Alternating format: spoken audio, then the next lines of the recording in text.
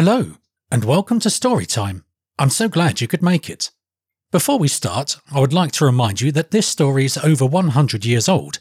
This means that it is very much of its time and can use words and phrases that, by today's standards, could be considered offensive or, at best, strange to our modern ears. I have done my best to change words or phrases that are obviously needlessly offensive. However, I cannot guarantee that I have found them all, or am even aware of the possible origins of some. And so if what I read does have negative connotations that cause offence, I apologise and direct you to the author of the works being read. If you would like to support this audio production, I would really appreciate it if you would donate to my Patreon. The link is in the show description, or you can type into your browser patreon.com/Martin Lovell. After London, or Wild England, by Richard Jefferies. Episode 10. Chapter 26. Bow and Arrow. 3 mornings the shepherds marched in the same manner when they came in view of a range of hills so high that to Felix they appeared mountains. The home of the tribe was in these hills, and once there they were comparatively safe from attack. In early spring, when the herbage on the downs was scarce, the flocks moved to the meadow-like lands far in the valleys. In summer, they returned to the hills. In autumn, they went to the vales again.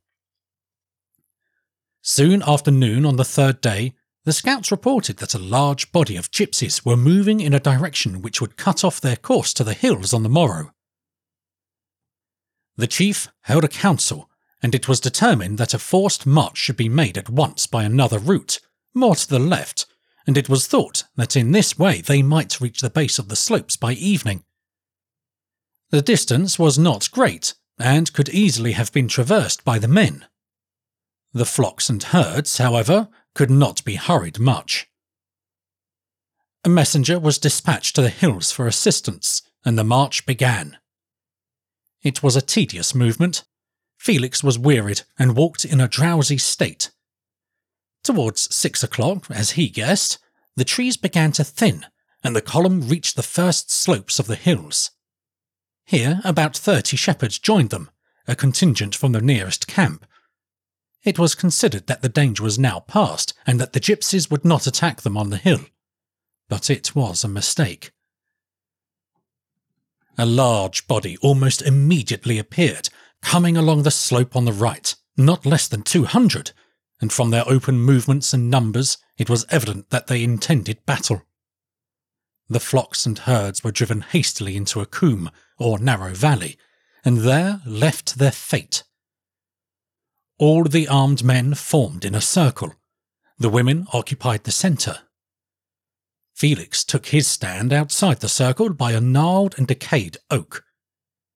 There was just there a slight rise in the ground, which he knew would give him some advantage in discharging his arrows, and would also allow him a clear view. His friends earnestly entreated him to enter the circle, and even sought to bring him within it by force, till he explained to them that he could not shoot if so surrounded, and promised, if the gypsies charged, to rush inside. Felix unslung his quiver and placed it on the ground before him. A second quiver he put beside it. 4 or 5 arrows he stuck upright in the sward so that he could catch hold of them quickly. 2 arrows he held in his left hand, another he fitted to the string. Thus prepared, he watched the gypsies advance. They came walking their short wiry horses to within half a mile, when they began to trot down the slope. They could not surround the shepherds because of the steep-sided coombe and some brushwood, and could advance only on 2 fronts. Felix rapidly became so excited that his sight was affected, and his head whirled. His heart beat with such speed that his breath seemed going, his limbs tottered, and he dreaded lest he should faint. His intensely nervous organisation, strung up to its highest pitch, shook him in its grasp, and his will was powerless to control it. He felt that he should disgrace himself once more before these rugged but brave shepherds, who betrayed not the slightest symptom of agitation. For 1 hour of Oliver's calm courage and utter absence of nervousness, he would have given years of his life. His friends in the circle observed his agitation and renewed their entreaties to him to come inside it. This only was needed to complete his discomfiture. He lost his head altogether. He saw nothing but a confused mass of yellow and red rushing towards him, for each of the gypsies wore a yellow or red scarf, some about the body, some over the shoulder, others round the head. They were now within 300 yards. A murmur from the shepherd spearman. Felix had discharged an arrow. It stuck in the ground about 20 paces from him. He shot again. It flew wild and quivering and dropped harmlessly. Another murmur. They expressed to each other their contempt for the bow. This immediately restored Felix. He forgot the enemy as an enemy. He forgot himself. He thought only of his skill as an archer now in question. Pride upheld him. The third arrow he fitted properly to the string. He planted his left foot slightly in advance and looked steadfastly at the horseman before he drew his bow. At a distance of 150 yards, they had paused and were widening out so as to advance in loose open rank and allow each man to throw his javelin. They shouted. The spearmen in the circle replied and levelled their spears. Felix fixed his eye on one of the gypsies who was ordering and marshalling the rest. A chief. He drew the arrow swiftly but quietly. The string hummed. The pliant yew obeyed, and the long arrow shot forward in a steady, swift flight like a line of gossamer drawn through the air. It missed the chief, but pierced the horse he rode on just in front of the rider's thigh. The maddened horse reared and fell backwards on his rider. The spearmen shouted. Before the sound could leave their lips, another arrow had sped. A gypsy threw up his arms with a shriek. The arrow had gone through his body. A third, a fourth, a fifth. 6 gypsies rolled on the sward. Shout upon shout rent the air from the spearmen. Utterly unused to this mode of fighting, the gypsies fell back. Still the fatal arrows pursued them, and ere they were out of range, 3 others fell. Now the rage of battle burned in Felix. His eyes gleamed, his lips were open, his nostrils wide like a horse running a race. He shouted to the spearmen to follow him, and snatching up his quiver, ran forward. Gathered together in a group, the gypsy band consulted. Felix ran at full speed. Swift of foot, he left the heavy spearman behind. Alone he approached the horseman. All the Aquila courage was up within him. He kept the higher ground as he ran, and stopped suddenly on a little knoll or tumulus. His arrow flew, a gypsy fell. Again, and a third. Their anger gave them fresh courage. To be repulsed by one only? 20 of them started to charge and run him down. The keen arrows flew faster than the horse's feet. Now the horse and now the man met those sharp points. 6 fell, the rest returned. The shepherds came running. Felix ordered them to charge the gypsies. His success gave him authority. They obeyed, and as they charged, he shot 9 more arrows, 9 more deadly wounds. Suddenly, the gypsy band turned and fled into the brushwood on the lower slopes. Breathless, Felix sat down on the knoll, and the spearmen swarmed around him. Hardly had they begun to speak to him than there was a shout, and they saw a body of shepherds descending the hill. There were 300 of them, warned by the messenger. The whole country had risen to repel the gypsies. Too late to join the fight, they had seen the last of it. They examined the field. There were 10 dead and 6 wounded, who were taken prisoners. The rest escaped, though hurt. In many cases, the arrow had gone clean through the body. Then For the first time, they understood the immense power of the yew bow in strong and skillful hands. Felix was overwhelmed. They almost crushed him with their attentions. The women fell at his feet and kissed them. But the archer could scarcely reply. His intense nervous excitement had left him weak and almost faint. His one idea was to rest. As he walked back to the camp between the chiefs of the shepherd spearmen, his eyes closed, his limbs tottered, and they had to support him. At the camp, he threw himself on the sward under the gnarled oak and was instantly fast asleep. Immediately, the camp was stilled, not to disturb him. His adventures in the marshes of the buried city, his canoe, his archery were talked of the livelong night. Next morning, the camp set out for their home in the mountains, and he was escorted by nearly 400 spearmen. They had saved for him the ornaments of the gypsies who had fallen, golden earrings and nose rings. He gave them to the women, except one, a finger ring set with turquoise and evidently of ancient make, which he kept for Aurora. 2 marches brought them to the home of the tribe, where the rest of the spearmen left them. The place was called Wolfstead. Felix saw at once how easily this spot might be fortified. There was a deep and narrow valley like a groove or green trench opening to the south. At the upper end of the valley rose a hill, not very high, but steep, narrow at the ridge and steep again on the other side. Over it was a broad, wooded and beautiful vale. Beyond that again, the higher mountains. Towards the foot of the narrow ridge here, there was a succession of chalk cliffs, so that to climb up on that side in the face of opposition would be extremely difficult. In the gorge of the enclosed narrow valley, a spring rose. The shepherds had formed 8 pools, one after the other, water being of great importance to them. And farther down, where the valley opened, there were 40 or 50 acres of irrigated meadow. The spring then ran into a considerable brook, across which was the forest.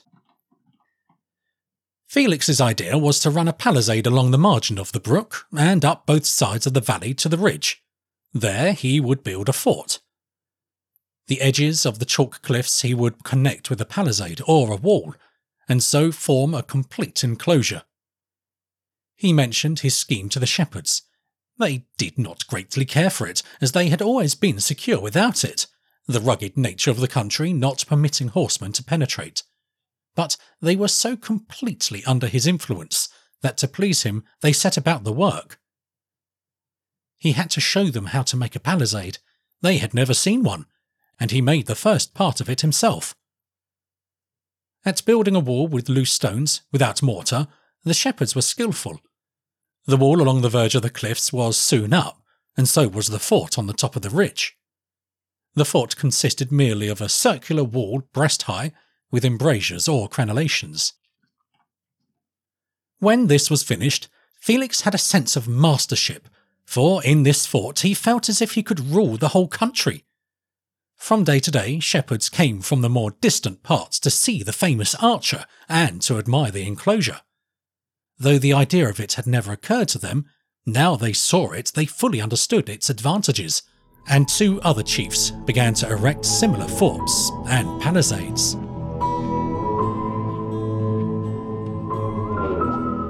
Chapter 27. Surprised. Felix was now anxious to continue his journey, yet he did not like to leave the shepherds with whom his life was so pleasant. As usual, when deliberating, he wandered about the hills and then into the forest. The shepherds at first insisted on at least 2 of their number accompanying him.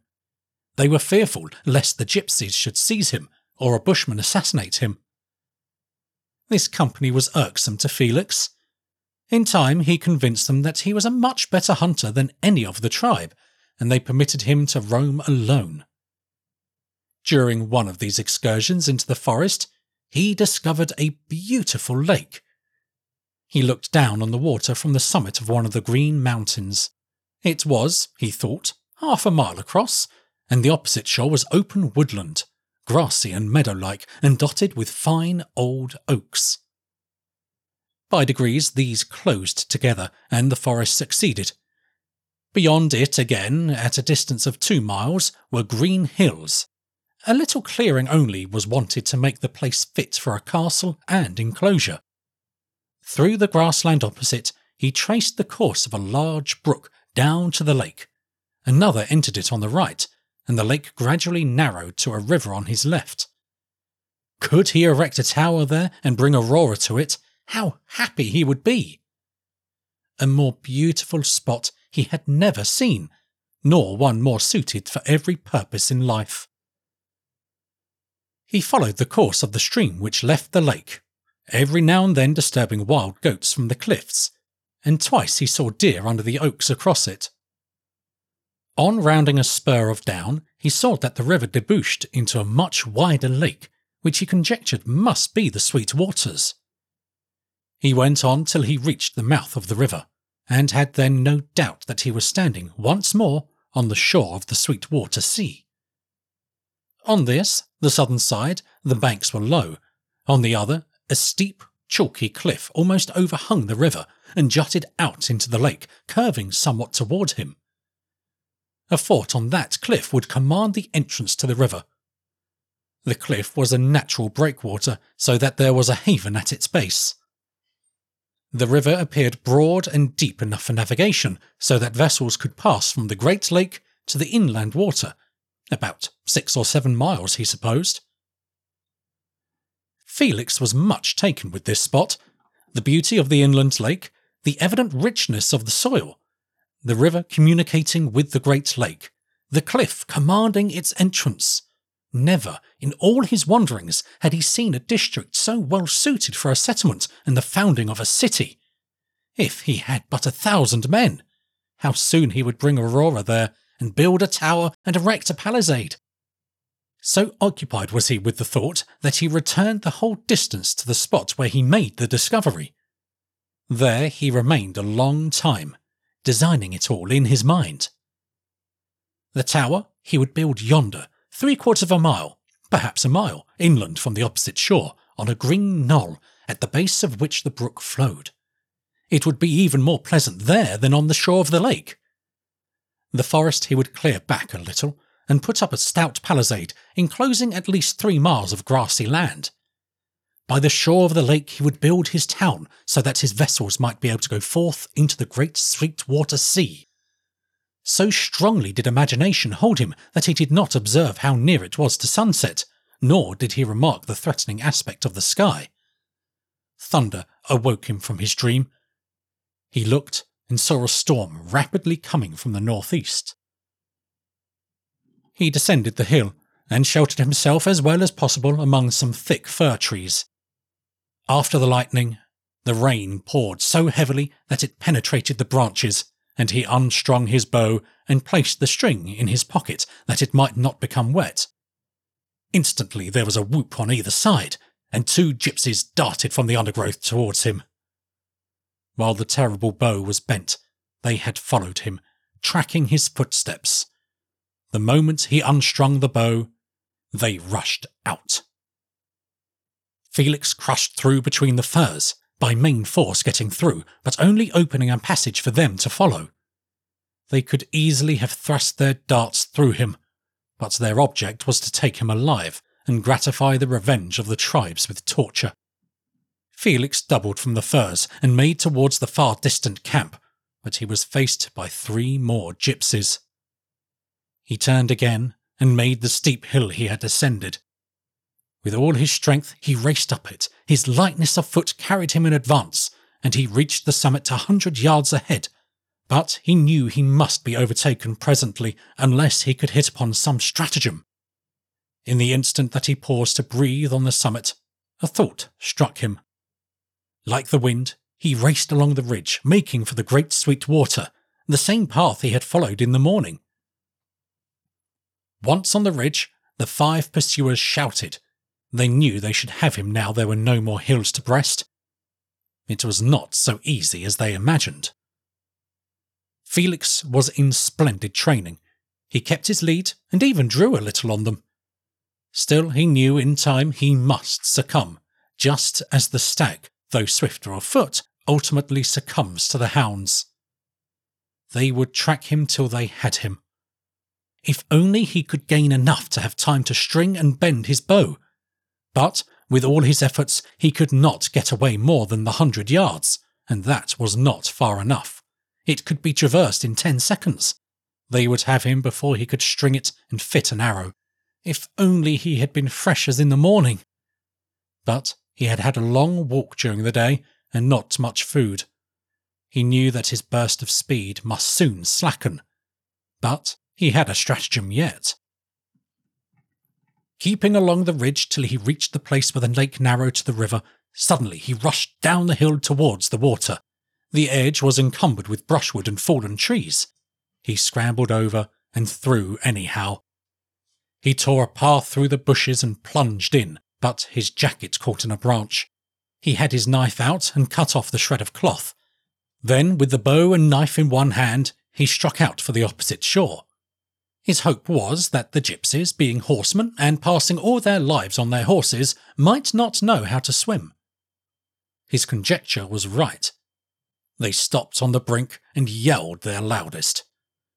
When he had passed the middle of the slow stream, their rage rose to a shriek, startling a heron far down the water. Felix reached the opposite shore in safety, but the bowstring was now wet and useless. He struck off at once straight across the grasslands, past the oaks he had admired, past the green knoll where, in imagination, he had built his castle and bought Aurora, through the brook, which he found was larger than it appeared at a distance, and required 2 or 3 strokes to cross. A few more paces, and the forest sheltered him. Under the trees he rested and considered what course to pursue. The gypsies would expect him to endeavour to regain his friends, and would watch to cut off his return. Felix determined to make instead for another camp farther east, and to get even there by a detour. Bitterly, he reproached himself for his folly in leaving the camp, knowing that gypsies were about, with no other weapon than the bow. The knife at his belt was practically no weapon at all, useful only in the last extremity. Had he a short sword or javelin, he would have faced the 2 gypsies who first sprang towards him. Worse than this was the folly of wandering without the least precaution into a territory at that time full of gypsies who had every reason to desire his capture. If he had used the ordinary precautions of woodcraft, he would have noticed their traces, and he would not have exposed himself in full view on the ridges of the hills, where a man was visible for miles. If he perished through his carelessness, how bitter he would be! To lose Aurora by the merest folly would, indeed, be humiliating. He braced himself to the journey before him, and set off at a good, swinging hunter's pace, as it is called, that is, a pace rather more than a walk and less than a run, with the limbs somewhat bent and long, springy steps.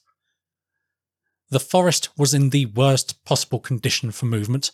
The rain had dampened the fern and undergrowth, and every branch showered raindrops upon him. It was now past sunset, and the dusk was increasing. This he welcomed as hiding him. He travelled on till nearly dawn, and then, turning to the right, swept round and regained the line of the mountainous hills after sunrise. There he rested, and reached a camp about 9 in the morning, having walked altogether since the preceding morning fully 50 miles. This camp was about 15 miles distant from that of his friends.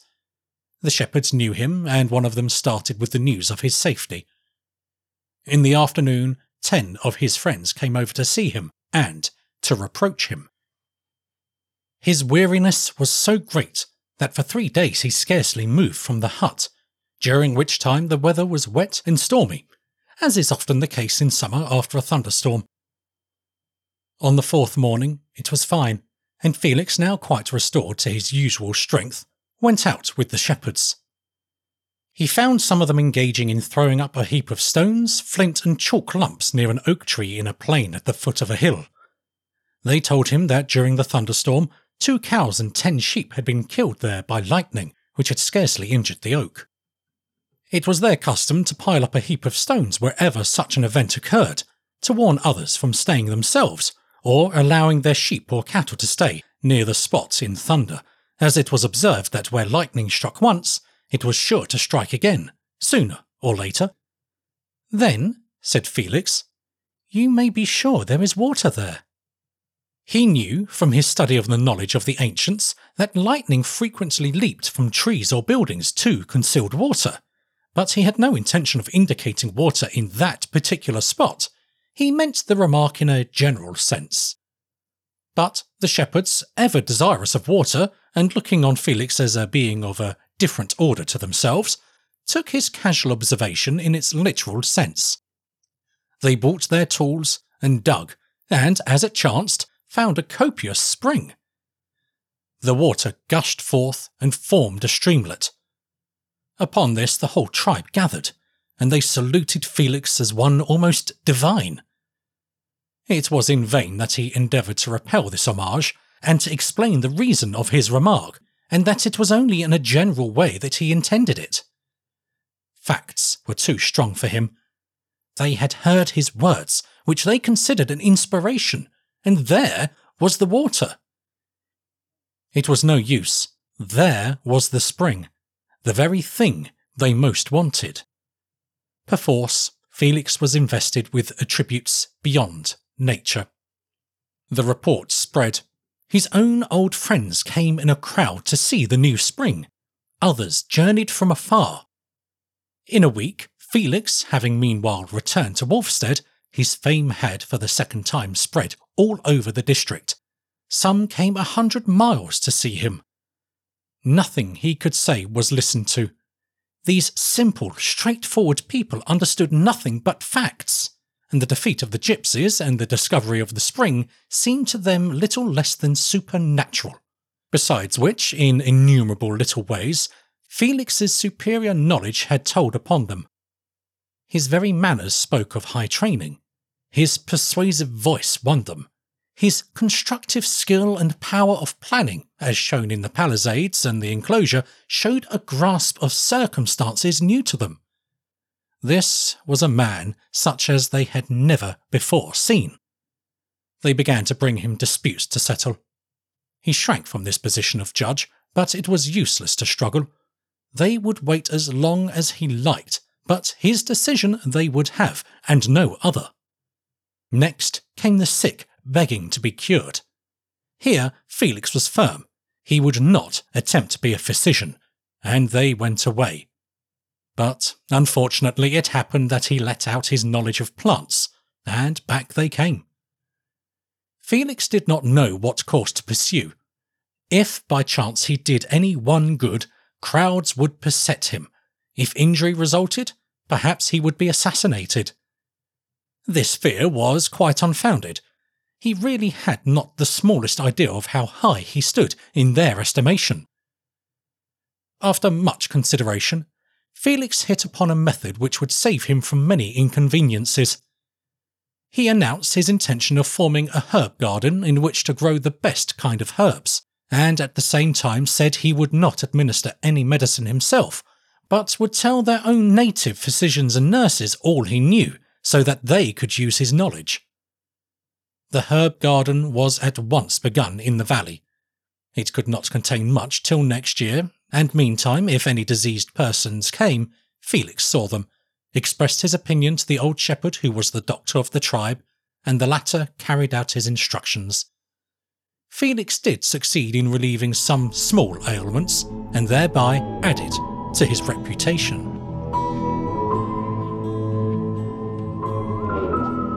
Chapter 28 For Aurora. Felix now began to find out for himself the ancient truth that difficulties always confront man. Success only changes them and increases their number. Difficulties faced him in every direction. At home it seemed impossible for him to do anything. Now that success seemed to smile on him and he had become a power, instead of everything being smooth and easy, new difficulties sprang up for solution at every point. He wished to continue his journey, but he feared that he would not be permitted to depart. He would have to start away in the night, in which case he could hardly return to them again, and yet he wished to return to these, the first friends he had had, and amongst whom he hoped to found a city.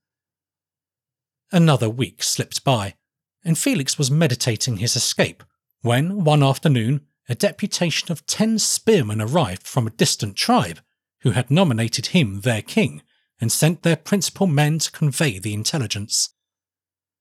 Fame is always greatest at a distance, and this tribe in the mountains of the east had actually chosen him as king, and declared that they would obey him whether he took up his residence with them or not.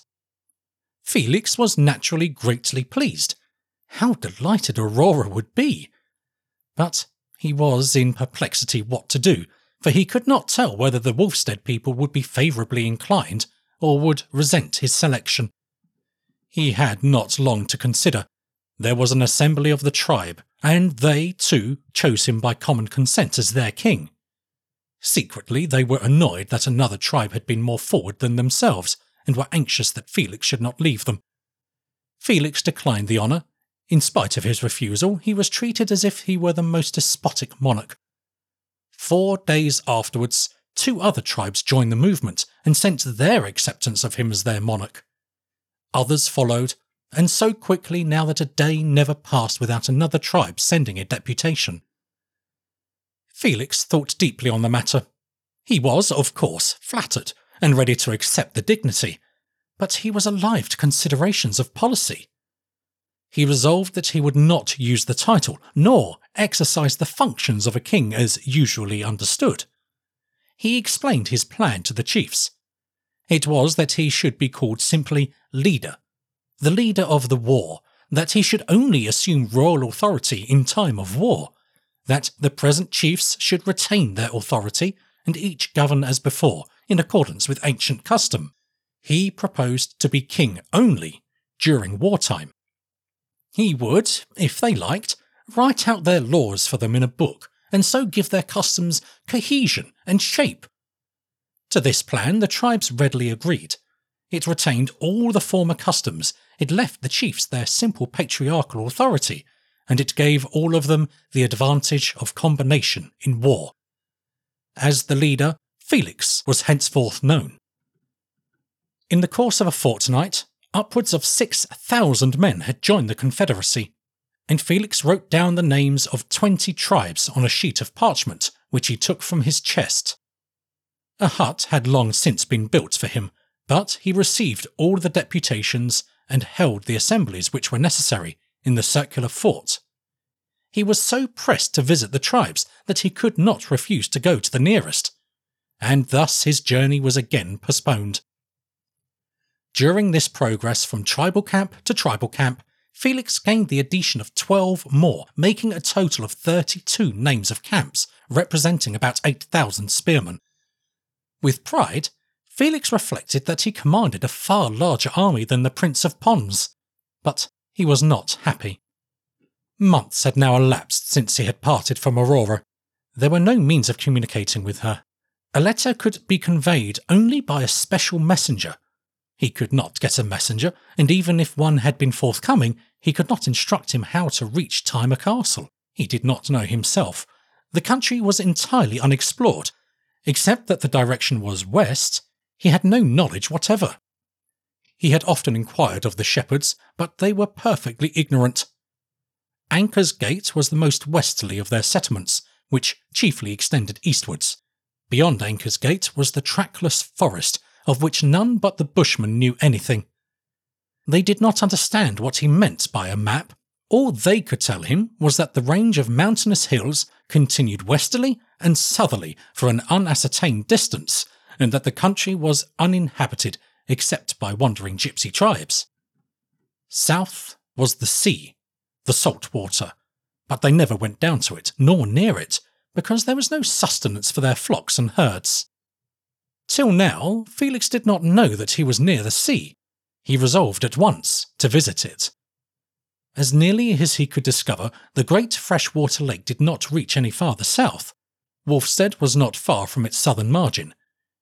He concluded, therefore, that the shore of the lake must run continually westward, and that if he followed it, he should ultimately reach the very creek from which he had started in his canoe. How far it was, he could not reckon. There were none of the shepherds who could be sent with a letter. They were not hunters, and were unused to woodcraft. There was not one capable of the journey. Unless he went himself, he could not communicate with Aurora.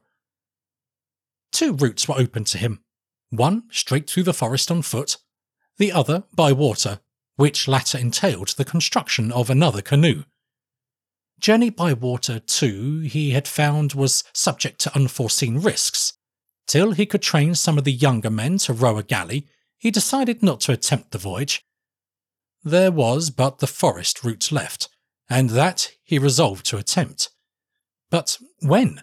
And how? Without offending his friends. Meantime, while he revolved the subject in his mind, he visited the river and the shore of the Great Lake, this time accompanied by 10 spears. The second visit only increased his admiration of the place and his desire to take possession of it. He ascended a tall larch from whose boughs he had a view out over the lake. The shore seemed to go almost directly west. There were no islands and no land in sight. The water was open and clear. Next day, he started for the sea. He wished to see it for its own sake, and secondly, because if he could trace the trend of the shore, he would perhaps be able to put together a mental map of the country, and so assure himself of the right route to pursue when he started for Thyma Castle. His guides took him directly south, and in 3 marches, 3 days, brought him to the Strand. This journey was not in a straight line. They considered it was about 35 or 40 miles to the sea, but the country was covered with almost impenetrable forests, which compelled a circuitous path.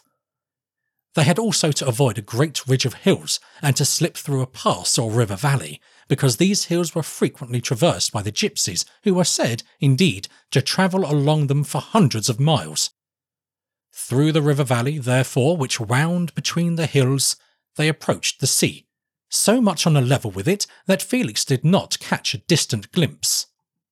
In the afternoon of the 3rd day, they heard a low murmur, and soon afterwards came out from the forest itself upon a wide bed of shingle, thinly bordered with scattered bushes on the inland side. Climbing over this, Felix saw the green line of the sea rise and extend itself on either hand. In the glory of the scene, he forgot his anxieties and his hopes.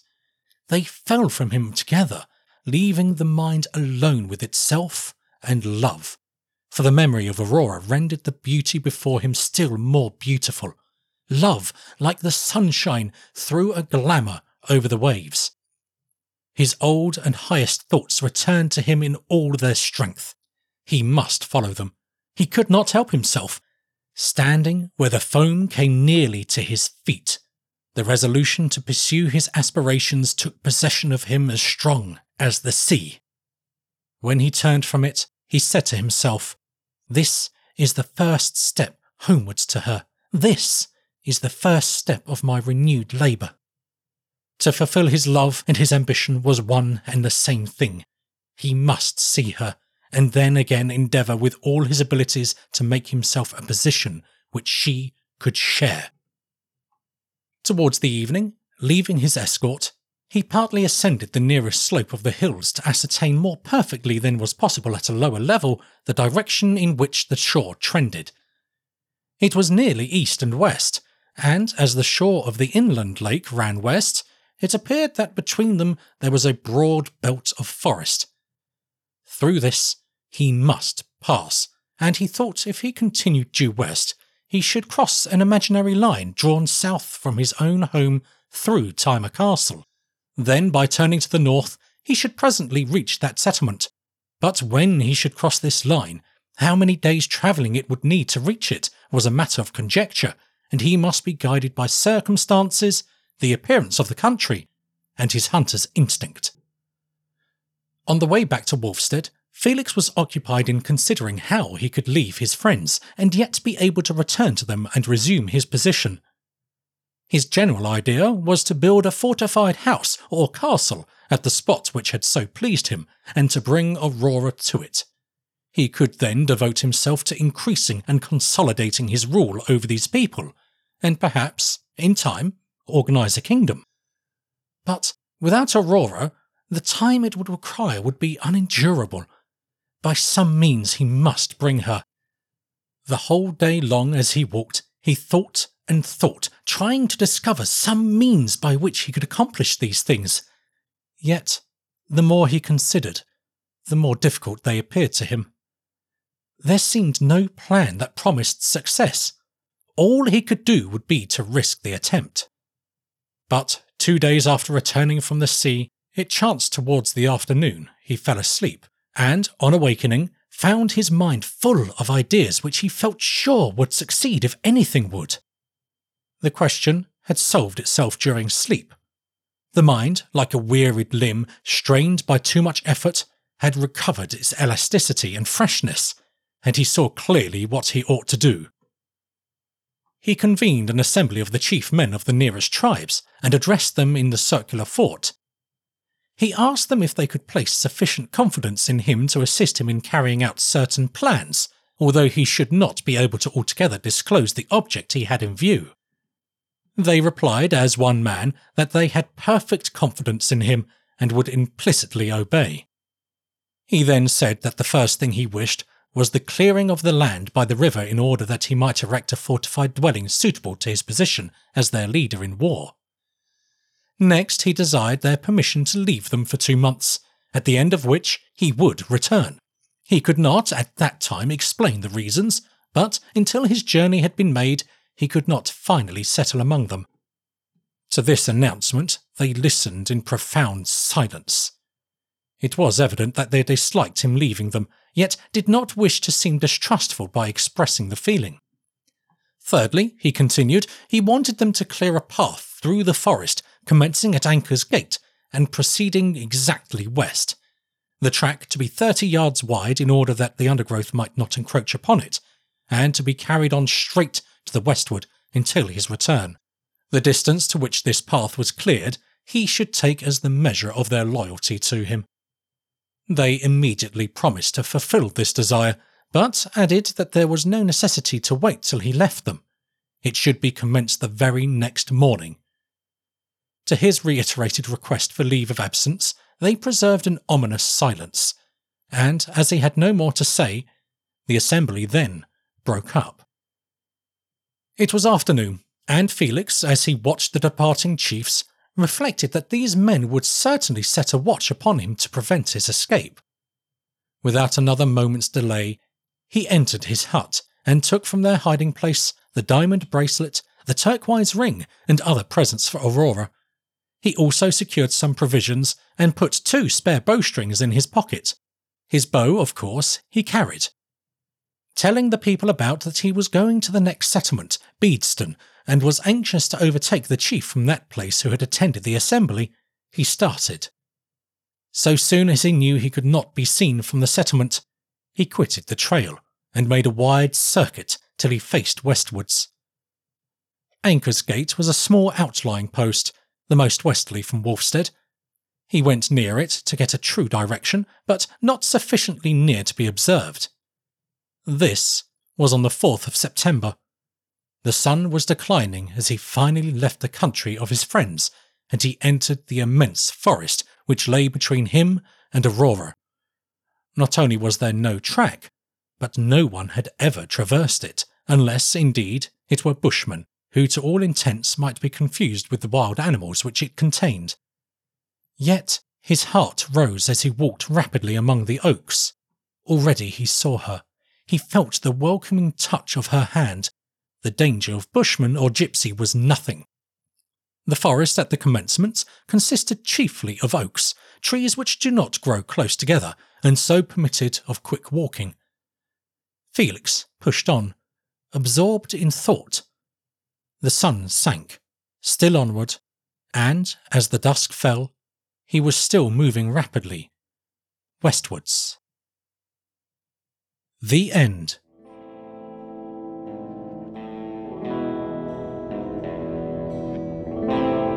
You have been listening to episode 10, the final episode of Storytimes After London, or Wild England, by Richard Jefferies. To hear more, please consider subscribing to my podcast on whatever platform you are listening on to be kept up to date with future releases.